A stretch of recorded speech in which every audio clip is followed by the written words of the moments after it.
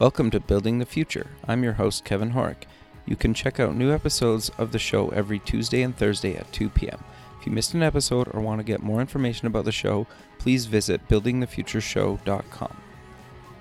I'm also going to be at the Business Rocks Tech, Music, and Investment Summit recording shows live in Manchester, England, April 21st and 22nd, where Steve Wozniak is headlining. More information about the summit is on the show website at buildingthefutureshow.com. Welcome back to the show. Today we have Peter Creedon, founder and CEO of Crystal Brook Advisors. Peter, welcome to the show. Hey, Kevin. How are you today? I'm well, thanks. I'm excited to have you on the show, and I think what you're doing is really interesting and can add a lot of value. But maybe kind of before we talk about Crystal Brook Advisors, let's get to know you a little bit better and maybe cover your background a bit, and let's talk about kind of where you grew up. Well, I grew up in Queens, which I say Queens is one of the 5 boroughs of New York City, because sometimes people say, oh, you grew up in the city, which is usually thought of Manhattan. But I grew up in Queens. I've lived around New York most of my life. I went to school in a small school upstate New York, and of all the places I ever wanted to go, I didn't want to come back to New York, and that's where I wound up, and that's where I've been for pretty much my whole career around New York metro area. Okay. So, no, that's really interesting. So kind of what made you kind of decide to get into the whole financial space? I was looking around. I had actually been working in hospitals, and I was part of the executive team that was running a hospital, and we were being, they say merged, but really it was being taken over. And when you're on the lesser side of the merger or the takeover, you got to look around and find something else. And I had a choice of either staying in New York and leaving the hospital industry or not. And I decided it was time to jump. I wanted to stay around New York and in New York. And I decided I would do what I really always had liked, which was the financial side, the stocks and the investments. So I looked around. But I knew I didn't want to be just a broker or just sell insurance. Okay. So I was talking to a few people, and they referred me to, the financial planning side and the certified financial planner and what the planners do, and that really intrigued me, and I liked it, and that's kind of the route that I selected and followed and pursued. Okay, interesting. So just for people that don't really know, because I would even consider myself in this space, like I have a firm that kind of manages my investments, but I don't even really know much about the entire kind of space or kind of what does that mean to people. So do you want to maybe kind of give a bit of a overview of kind of what services like somebody that's doing financial planning for you really does for you? Sure. I'll give you kind of, because I'm a certified financial planner, a CFP, the designation really is kind of the highest for anyone who's going after a planning designation. Okay. And a CFP takes, really, before you start working with them, they ask you a ton of questions, have a whole lot of discussion, but what they do is they really look at, I call it 6 different areas that make you up. Where are you now? Because if you ask me, where do I want to go? Oh, I want to be rich and famous. Well, where are you now? Sure. Think of it as directions. You're calling me, asking me for directions. I can't tell you where to go unless I know where you are. Sure. So you start with your current financial situation, which is, where are you? Do you have the credit card debts? What's the income? And if you really are getting a little more elaborate, you can do some of the financial statements like your income and your balance sheets and your statements, and so those type of things. So you really get a good overview of where they are, but most people don't need a whole lot of help there, but some really do. And the biggest problem I see is the debt, the credit cards, or particularly as your audience is maybe a little younger, and they got huge student debt looming out there. Sure. to the point that it's so significant, it really becomes one of the first issues. And I'll just jump into one story real quickly. Sure. I was dealing with someone who was 40 years old, and they got their law degree, but they're 40, and they were wondering why they had no money, basically. And I said, well, do you have student debt? She says, yeah, I have some. They had over $100,000 of debt. Wow. So what we did is we looked at the things, the different ways, how they're paying it. There was refinance. And actually, we all were looking at some of the loan forgiveness also. Okay. So, think of it. If they could get some of that taken care of, but really what they wanted me to look at is they've got 3 children that they're looking at college, and they're wondering why they don't have any money. So we tore into all the current situation, and we kind of figured out the pieces of the puzzles and gave them a track to run on. But that's just one area. And a lot of people have the debt, but before you kind of venture and say, where am I going, you got to figure out where you are. The next area, which is, you look at the protection needs. Fancy term for, it's looking at the insurance. But what do you have? What's the most important thing that you have? And it's you. It's your ability to earn an income. So we need to look at those issues and make sure that they're protected. But also, if you've had a homeowner's insurance or a car insurance, if you've ever shopped it, you can probably get a lower price. And, it's just a thought that let's buy the best you can get or the best that you need at the most reasonable price. And it's just getting the foundation taken care of. So the current financial situation and the protection needs are just building a base or a foundation on what the next step, which is talking about investments. Sure. Investments are really, everyone says, well, where do I start? I can't tell you how many questions I get about where do I start, or if they've been doing it for a while, is it balanced? Well, investments, and we'll go probably into that a lot more later, Sure. But investments is more than just picking a stock. It's more than just picking a bond. It's understanding your tolerance for risk. Where do you want to go? If you have children, you've got many different goals that you have. And a financial planner always talks about goals or something like that, because we're always looking at going towards a destination. It's the trip is the fun part, but the destination is where we want to get. We want to make sure there's enough funding for the kids to get through college without getting a huge amount of student debt on there and get an education that gets them going in life. You want to make sure that you can buy a house. You want to make sure that you have the down payment for the house or can afford the car, or you can buy the home or the second home, or have the vacation. That's why when I build a budget, I build in all the fun stuff in it. Because let's face it, a budget kind of, who fair. wants to do it? Exactly, yeah. It's kind of like eating sawdust without a glass of water. It's not fun. But if I know I'm going to build in X number of dollars to have a vacation at the end of January, the beginning of February, sometime like that, where I'm either going to go to somewhere in the Caribbean or someplace which is warm and have my feet in the 75-degree Caribbean water while I have my hand up and a perfectly chilled 44-degree pina colada is placed in it while I'm sitting under a palm tree. That's as far as I'll go on that one. But it's kind of an incentive to, okay, I'm working towards something to have some fun. Sure. And the fun can be anything from, just having a long weekend with a bunch of people, going to your college football reunion or a football game. It's all it is just having enough. But when you get the investments are a means to an end to get you to a destination. Some of them are going to be for short-term goals. Some are going to be for, intermediate for, a year or two down the road. I'm saving for my vacation to, be able to go to China and walk the Great Wall of China.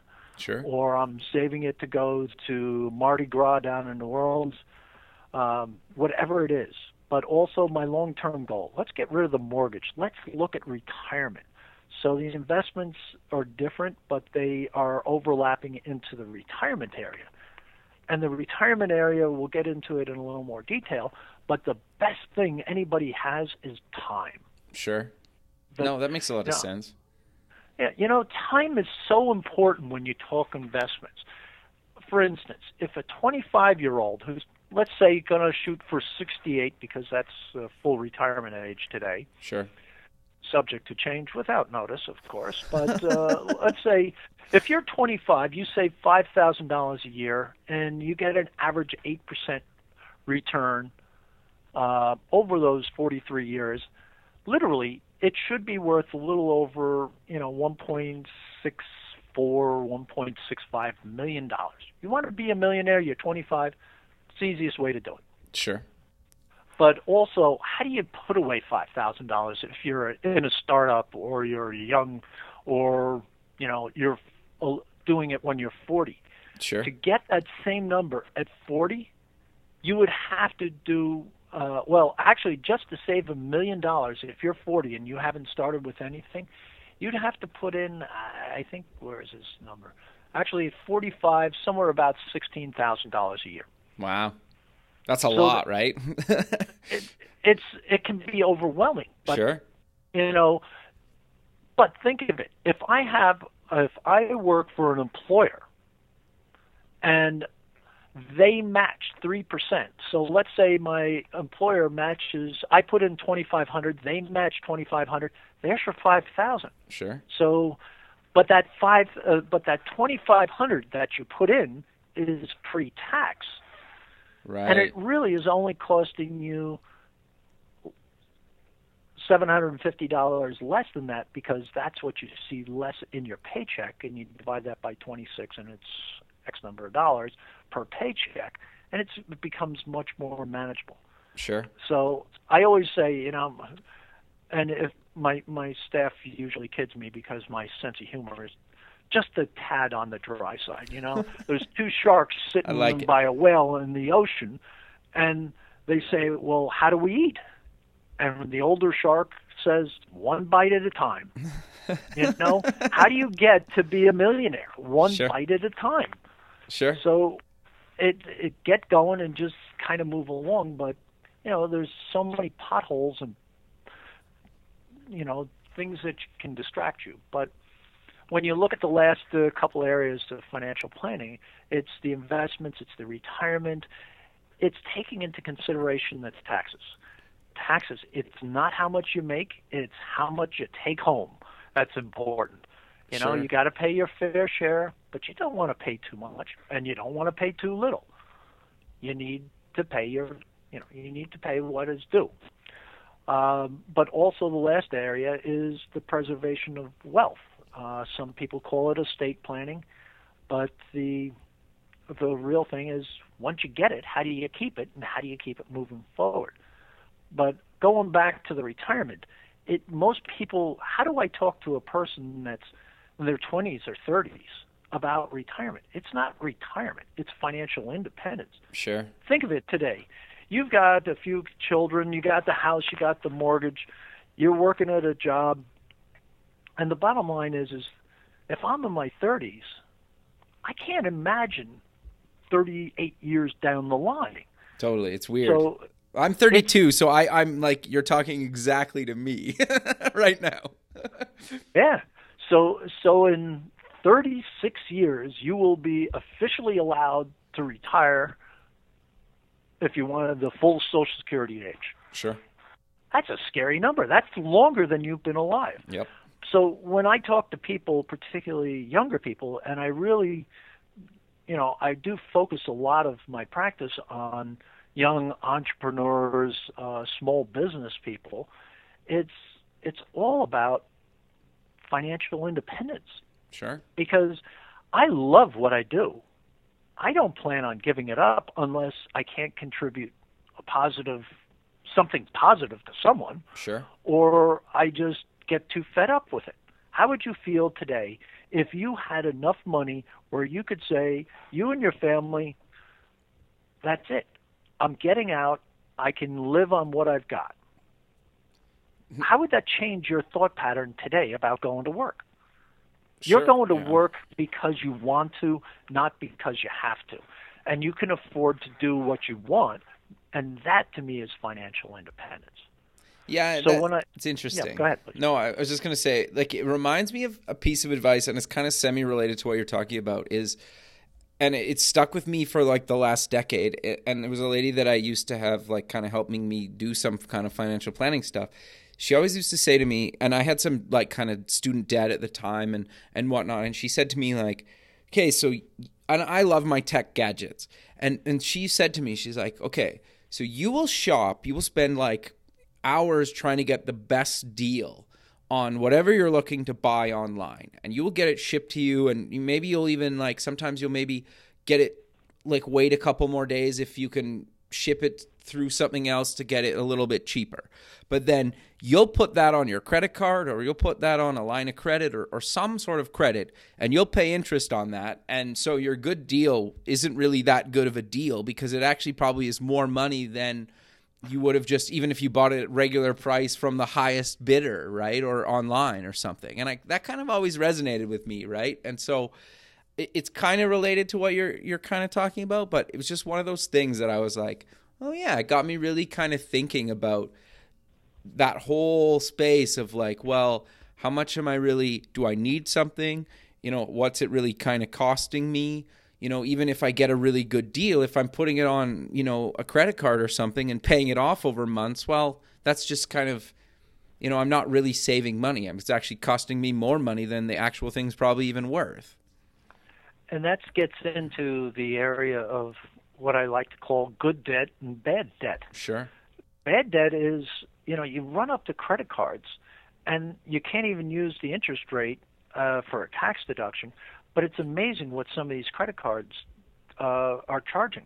I just met with someone, and she's in her first year of kind of a startup, and she's starting to make money. She's making good money now. Okay. And I said, what she really needed help was just kind of getting things lined up and really kind of so she can get a handle on all the current stuff. And I said, okay, let's look at the credit card debt, because she had, $30,000 worth of student loans. She had some credit card debt.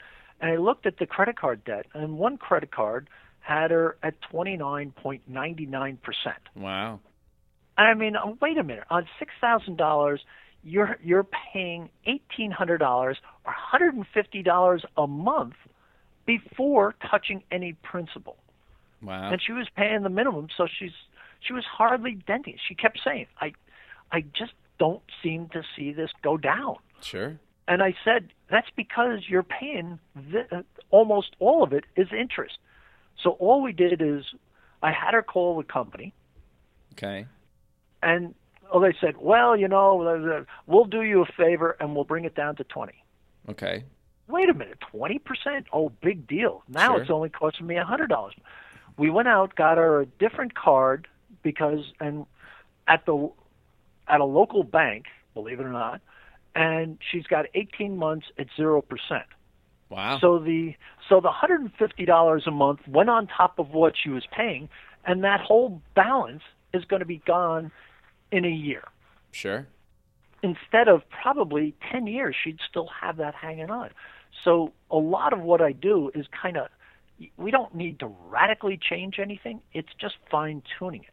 Sure. And that's kind of what, like, really resonated with me when you and I kind of spoke a while ago, and kind of why I wanted you to have on the show. It's just, I'm kind of sick of the people that basically say, like, you need to rechange your entire life just to, like, do what you want later on in life. And, like, I don't know if I'm just lazy or I don't care that much or really understand, or what my kind of issue with that whole thing is it's just like, if it's going well and it's kind of manageable, I don't really want to drastically change things. And maybe I'm scared of change or whatnot. And but just like kind of what resonated with me a lot was just kind of like, here's a problem I have, and you came up with like basically a simple solution that's not radically life-changing. It's like, here, you have this card, let's go find you something different. And I think a lot of people and smart people don't even think about these things, right? They're busy, especially if you're doing like a startup or you're running your own business.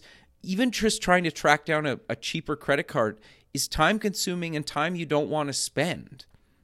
Well, it's also, we tend not to address a lot of issues because we're all busy. Sure, I exactly. mean, yeah. We run out.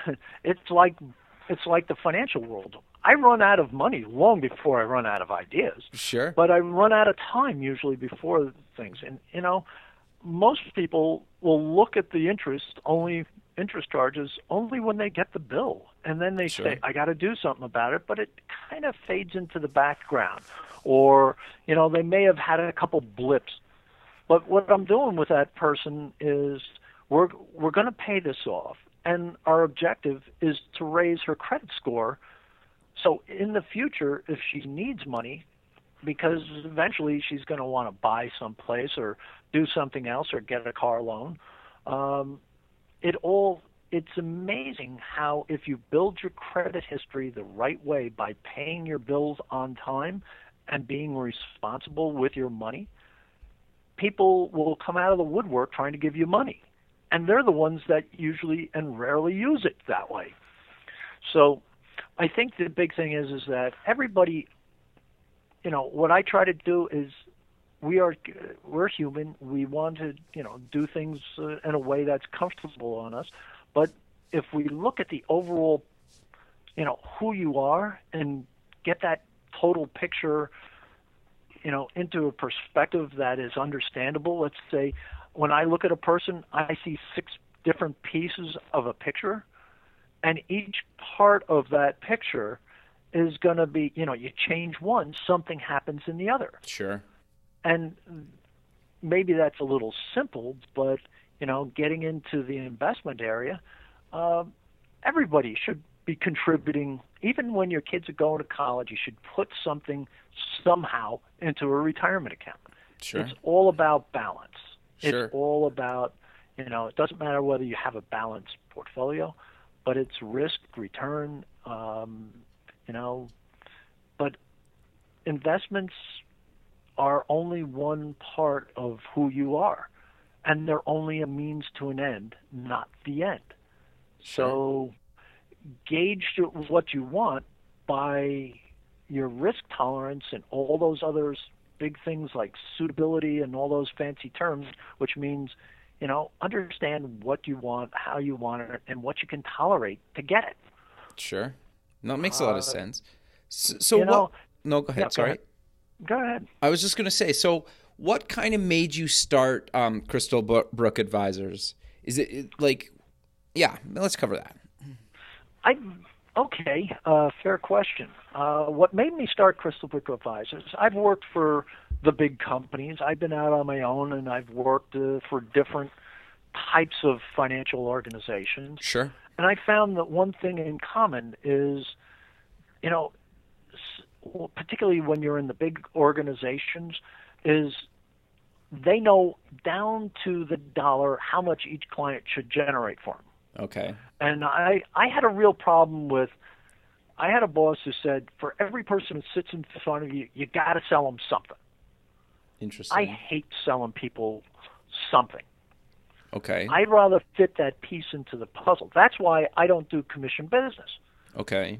People work with me on a flat fee, at least on the investments. I can't say I'm a fee-only advisor because I do provide the insurance for people also if they want. Right. But what it is that I work on a flat fee. So I don't have a product line I have to sell. I don't have quotas that I have to sell. Interesting. What I do is, hey, if you like an index fund, well, let's figure out what it is. Because let's face it, when you take the money off the table and I'm not driving a commission business, what's the real focus? It's you. It's where do you want to go? So, hey, I I don't care whether you want the ETF, the exchange traded fund, or a mutual fund, but you're buying it without a commission.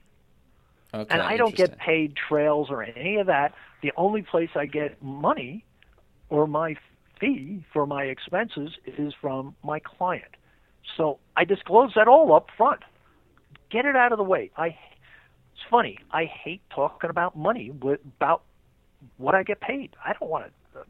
I'm shy. I'm bashful. I don't know. But bottom line is, if you get the money off the table quickly and you get the agreement, now what are you focusing on? Okay, let's focus on the debt. Let's focus on the financial independence. Let's talk protection. Sure. And I think that's a big part of why people don't do. I see a ton of people coming and asking questions, and they expect me to push a product, and they're surprised when I'll tell them all these different things, or I talk to them about an ETF. My old boss, when I used to work in the big company, used to have a conniption fit every time I sold them an ETF. What's an ETF, just so for people that don't know? Oh, an ETF is an exchange-traded fund. Okay. It's a, let's say Vanguard, S&P 500. Okay. Or the S&P 500 is a benchmark, but the S&P 500 offered by Vanguard is actually a mutual fund, but that acts kind of like a stock. Well, I should correct that. An ETF is very similar to a mutual fund, but what it does is that it is an exchange-traded fund. So what they do is most of them will buy a basket of stocks, let's say to act like a benchmark. A benchmark is something like the S&P 500 or the NASDAQ 100 or a mid-cap, something that is everybody measures a performance to. Okay. And my thought is, hey, if you want the benchmark, buy the benchmark. Sure. Why? And and you get into the active versus the passive. Most of the ETFs, exchange traded funds, are passively managed. Well, okay. Passively managed means they're not buying and selling on a regular basis. It's professionally managed. The fees are usually very low. And what happens is that once a year or so, they will go in and they'll trade out the winners, the losers, and rebalance the portfolio to whatever the benchmark is, whatever they're trying to achieve.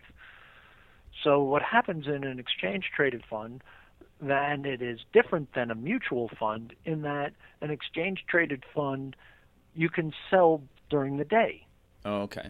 So if I have a mutual fund, I won't use names, but if I have a mutual fund normally trades at the end of the day.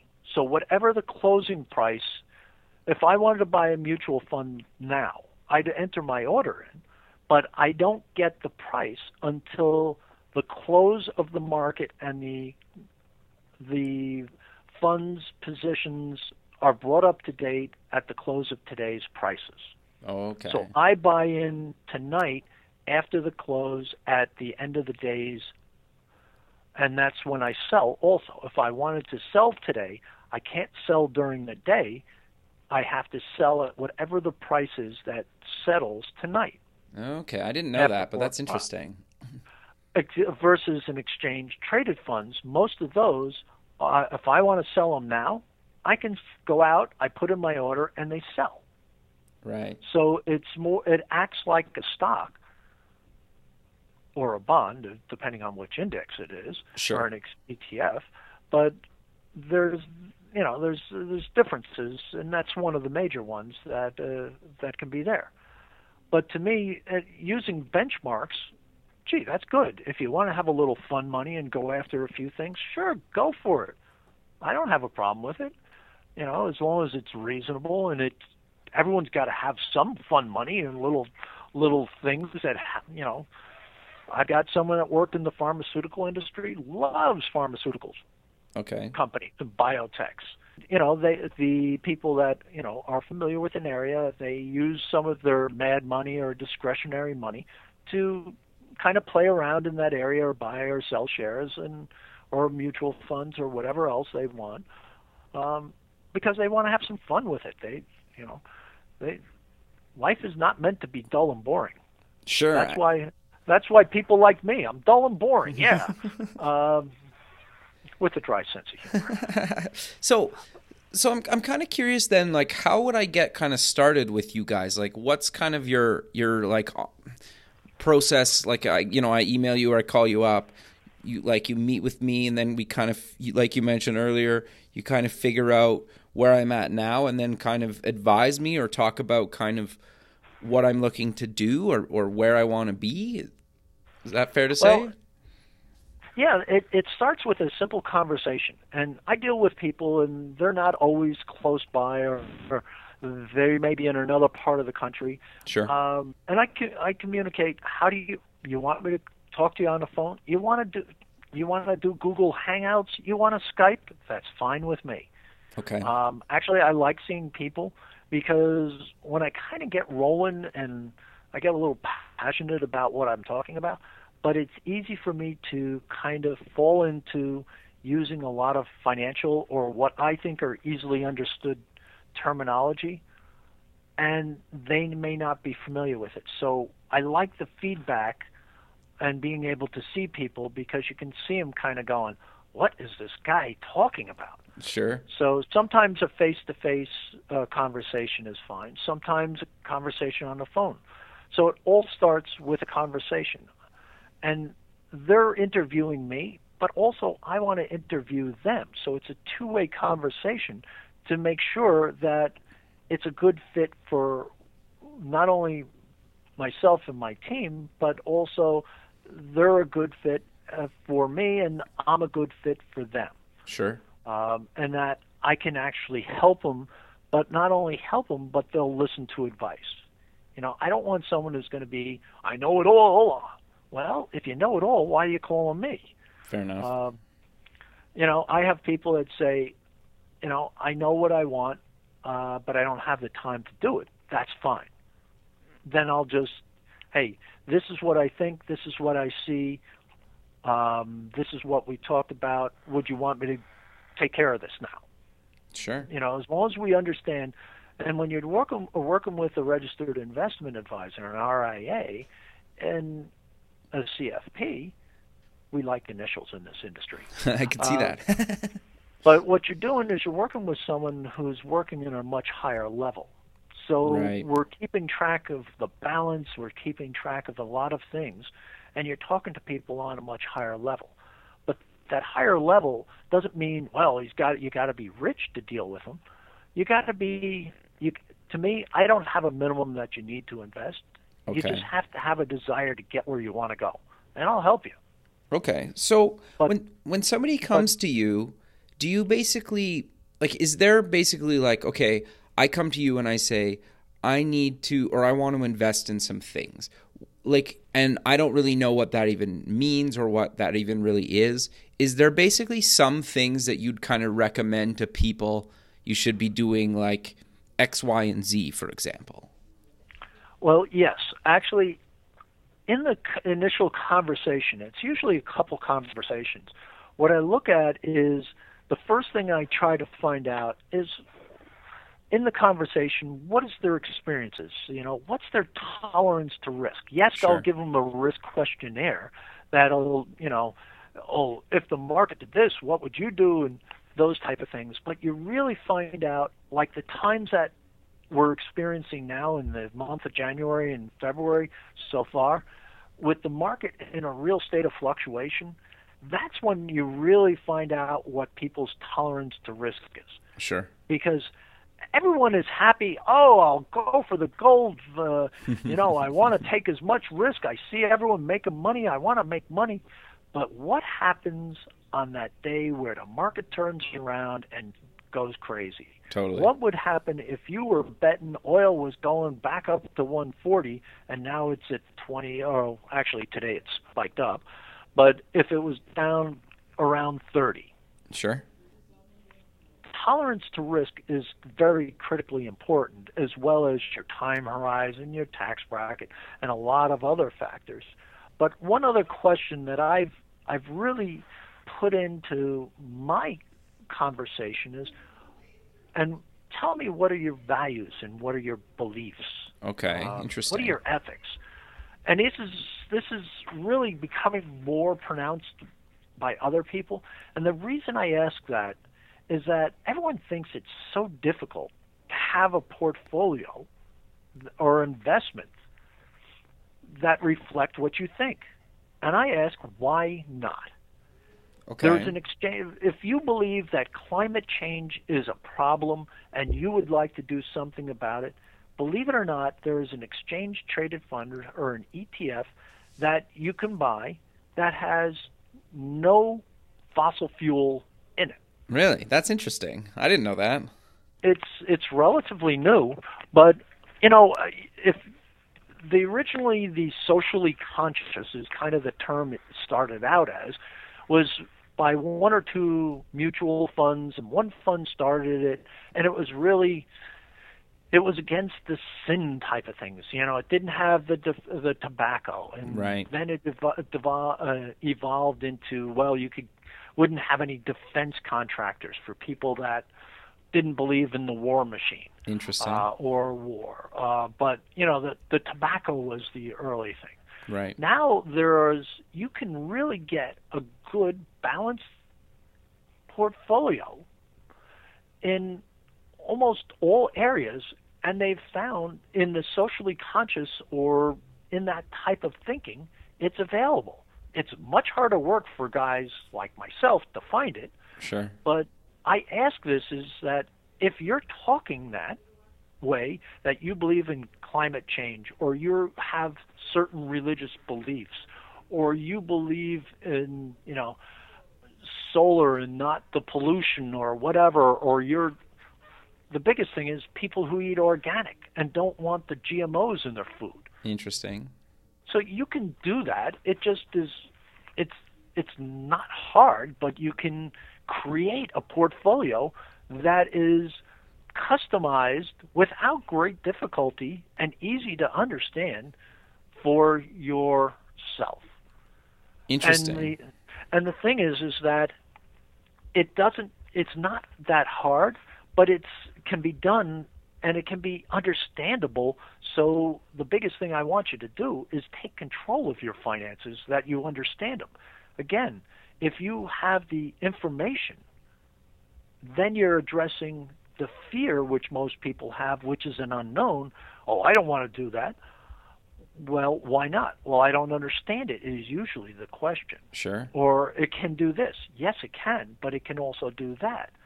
So understanding what you have and how that piece fits into the overall asset allocation, which is a big overused term, which means, okay, we know your risk tolerance is this, which means 40% is going to be in large, reputable companies. Okay, this piece fits into this piece of the puzzle here. So everything that we're doing, you understand, but you understand why. You don't have to know a bond duration is calculated this way. That's for nerds like myself that really kind of live and die on that stuff. But, it's take control with understanding and what you want to do. But put what you believe, and if you're going to talk it, walk it. Sure. So you have, there's so many different socially conscious, if I can use that term, and now it's socially conscious, governmental philosophy, and that's for every age. You can buy that with a minimum of $50 a month, or maybe some of them have a minimum of $100 or $200. Right. And that can be readily available. Sure. So they're it's pretty affordable, right, to get into this stuff and then pick something that you're passionate about, and maybe you'd follow investments better. I know I would if I was doing that kind of stuff, and I probably should be. It's interesting. But it's not hard, but most people don't know it, and most people don't talk about it because people who are just on a commission basis, they're just trying to make a sale. Right. Now, that's not condemning the people that are on that side.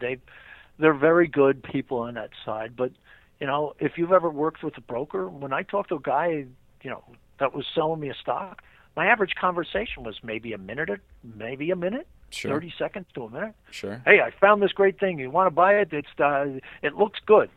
Okay. Yeah, exactly, yeah.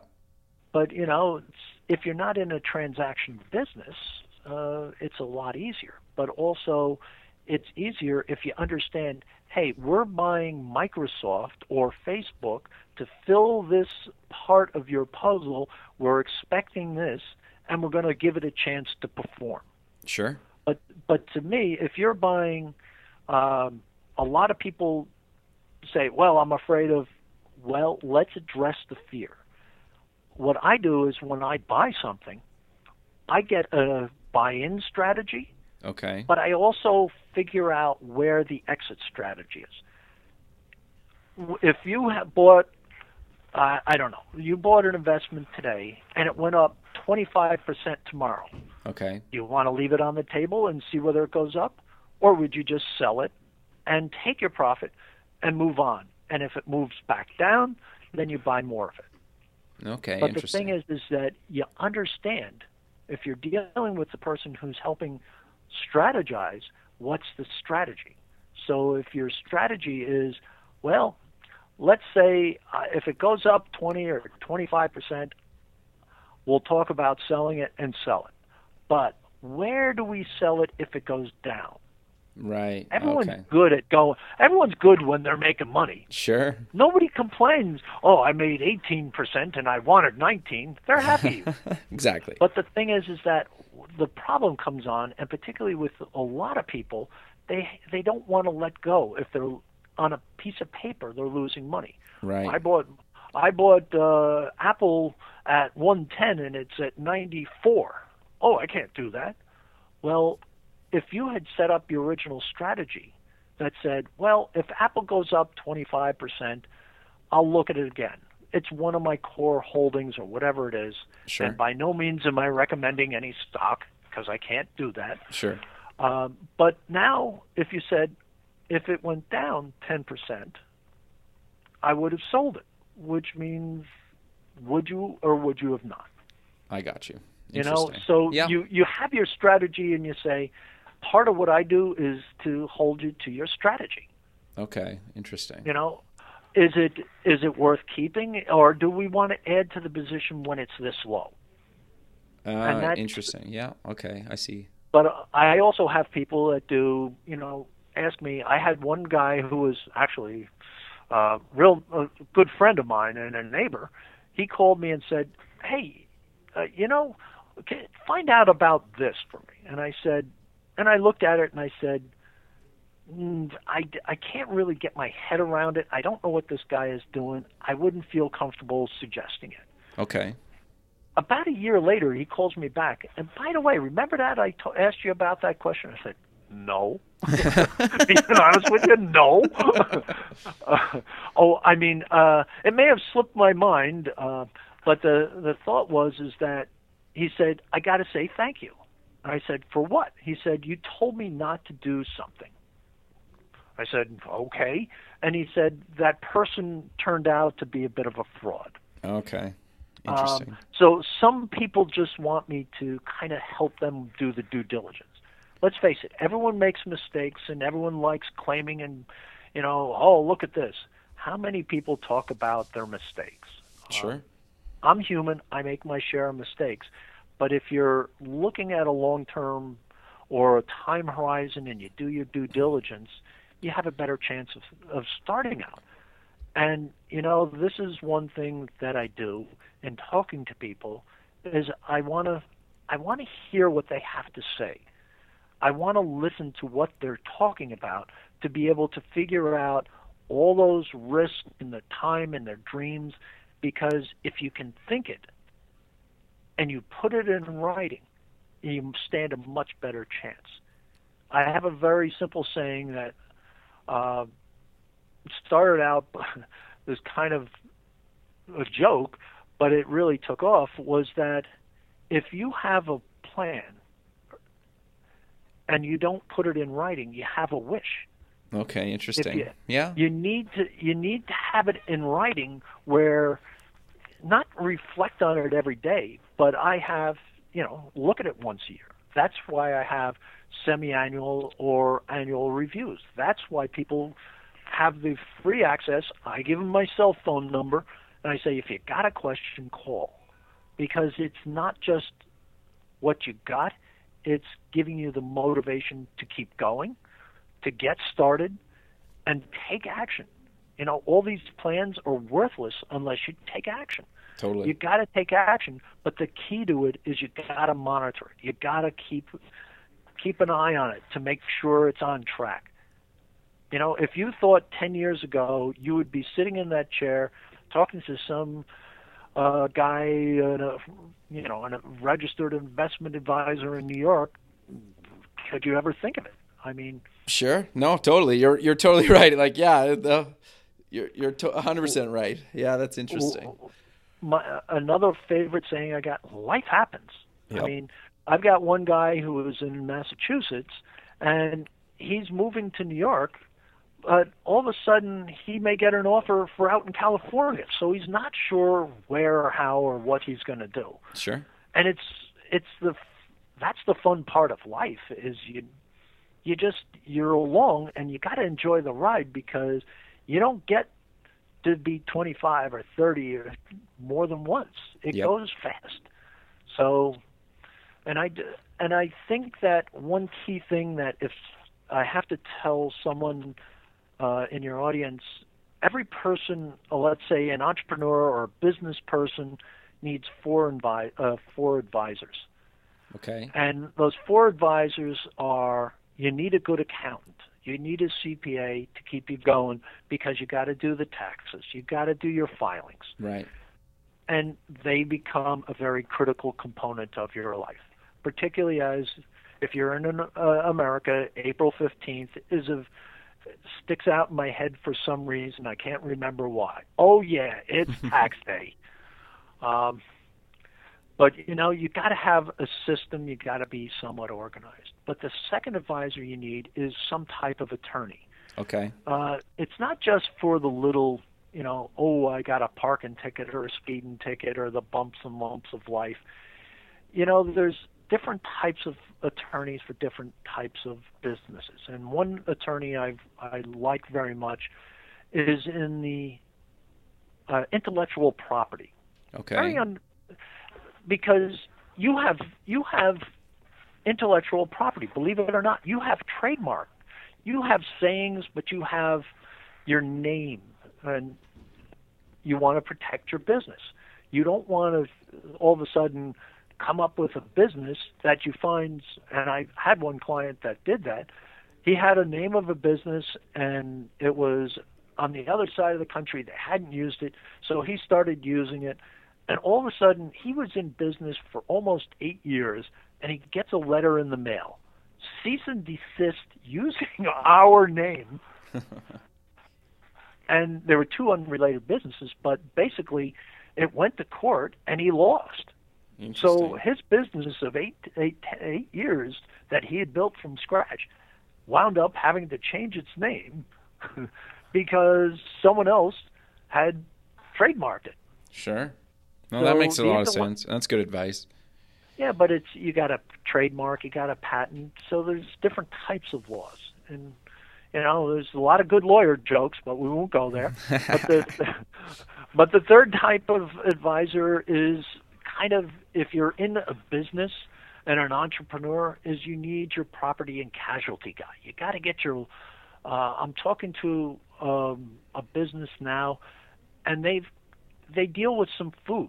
Okay. And so there's just think of all the things you've seen in the newspaper about meats or coming off the produce in California, and it turns out it was next to a farm. I mean, I don't want to be that guy that has to worry about that at 2 o'clock in the morning because my product has to be recalled and the FDA is knocking on the door. Totally. So you need that protection, whether it's the home or the car or the liability or the errors and omission. Those people are, and the fourth person that you need is a good CFP, Certified Financial Planner, because they're looking at the overall situation that you have. And Sure. what they're doing is they're kind of making sure everyone talks to each other, that the information is shared. You know, sometimes the accountants only look from the accounting and saving you money now. Well, sometimes you may want to pay now and not have issues down the line or make more. Particularly comes in handy when you start talking an estate plan. Sure. Gee, you could give away $5 million to a trust, and the federal government allows you to do it, the U.S. federal government. Right. So, you know, the accountants sometimes look at their field, and they look at their field from a tax perspective, and that's what they do really well. But sometimes you got to spend a little to make a little more, Sure. which is a critical part of the business. But a CFP is the guy who puts those 6 pieces of your picture and tries to keep them in balance, but also keeps a team of advisors around you, kind of, you know, keeping you on track and keeping you going. Because if those areas are handled, you're allowed to focus on what you do best, which is your business and your ideas, and move forward. Sure. If I want to be worried about getting all my receipts and putting this and getting my deadlines and spending 20 hours on taxes, can I do it? Yes. Do I want to do it? I'd rather pay my accountant, who is better at doing that, my CPA, who is paid to keep up with the nuances of the law and save me money. Sure. I don't want to deal with that IRS letter Sure. or the New York State letter or some other state's letter to me. Sure. Makes total sense. I learned in my business, because really this is my third business that I've kind of started from scratch, is that I've learned that I know what my strengths are. Right. I know what my weaknesses are. Which is hugely important. It really is. And I know what time I've got. Sure. And if I want to be worrying about pencils, or do I want to worry about whether my client's return on investment, or preparing for a meeting so I don't sound dumber than I really am, which tends to be real easy, but I'd rather be doing what I do best, which is meeting with people and guiding them and assisting them. I'm Sure. here to help you get where you want to go. The spotlight isn't on me. The spotlight is on you to get you to the kids through college, to get the mortgage paid off, to live in a warm climate, or someplace, whatever your dreams are. If you can dream it, you put it in writing, you got a target that you can hit. You don't have a wish. Sure. But the wishes should be put into it. Peter, I love it. Sadly, we're out of time. I think that's a great way to end the show, but I think let's maybe just cover where people can find you guys online and any other kind of social media links you want to promote. And I'll post these in the show notes as well. Well, you can reach me at, if you have a question, you can always reach me at my email address, which is peter@Crystalbrook Advisors, CrystalBrookAdvisors.com. I have a blog at my website is crystalbrookadvisors.com, and that's Crystalbrook, ADVISORS.com. Or you can follow me or send me notes on Twitter at Crystal B Advisor, ADVISOR. And that's the easiest thing. And yeah, I do write for some things, and I have a very simple philosophy. Everybody deserves to have a simple, understandable, not simple answer, but an answer to a question. And I'm here to help you get where you want to go and help you define it if you need to define it, and give you alternatives to get, that you can select based on knowledge and understanding. Peter, thanks again for doing this. I love it. I'm glad that you took the time out of your busy day to kind of chat with me and be on the show. And I'm excited to kind of keep in touch with you and kind of see where things go in 2016. I think it's going to be a very interesting year. But, I'm looking forward to it. Believe it or not, we're entering February, so we're down with the longest, darkest month of the year, I think. I think it's going to be an exciting year. I think it's going to be filled with volatility, but I look forward to answering any questions, helping people, and if you've got a few questions, feel free to ask me, and we'll let you go on that note, I suppose. Perfect. Well, thanks again, Peter. I'm like I said, glad you did this, and excited to have this thing go live, and we'll keep in touch. Sounds great, man. All right, you have a good one. We'll talk soon. Okay. Bye. Bye. Thanks for listening to the show. The music for the show is done by Electric Mantra. You can check them out at electricmantra.com. Until next time, keep building the future.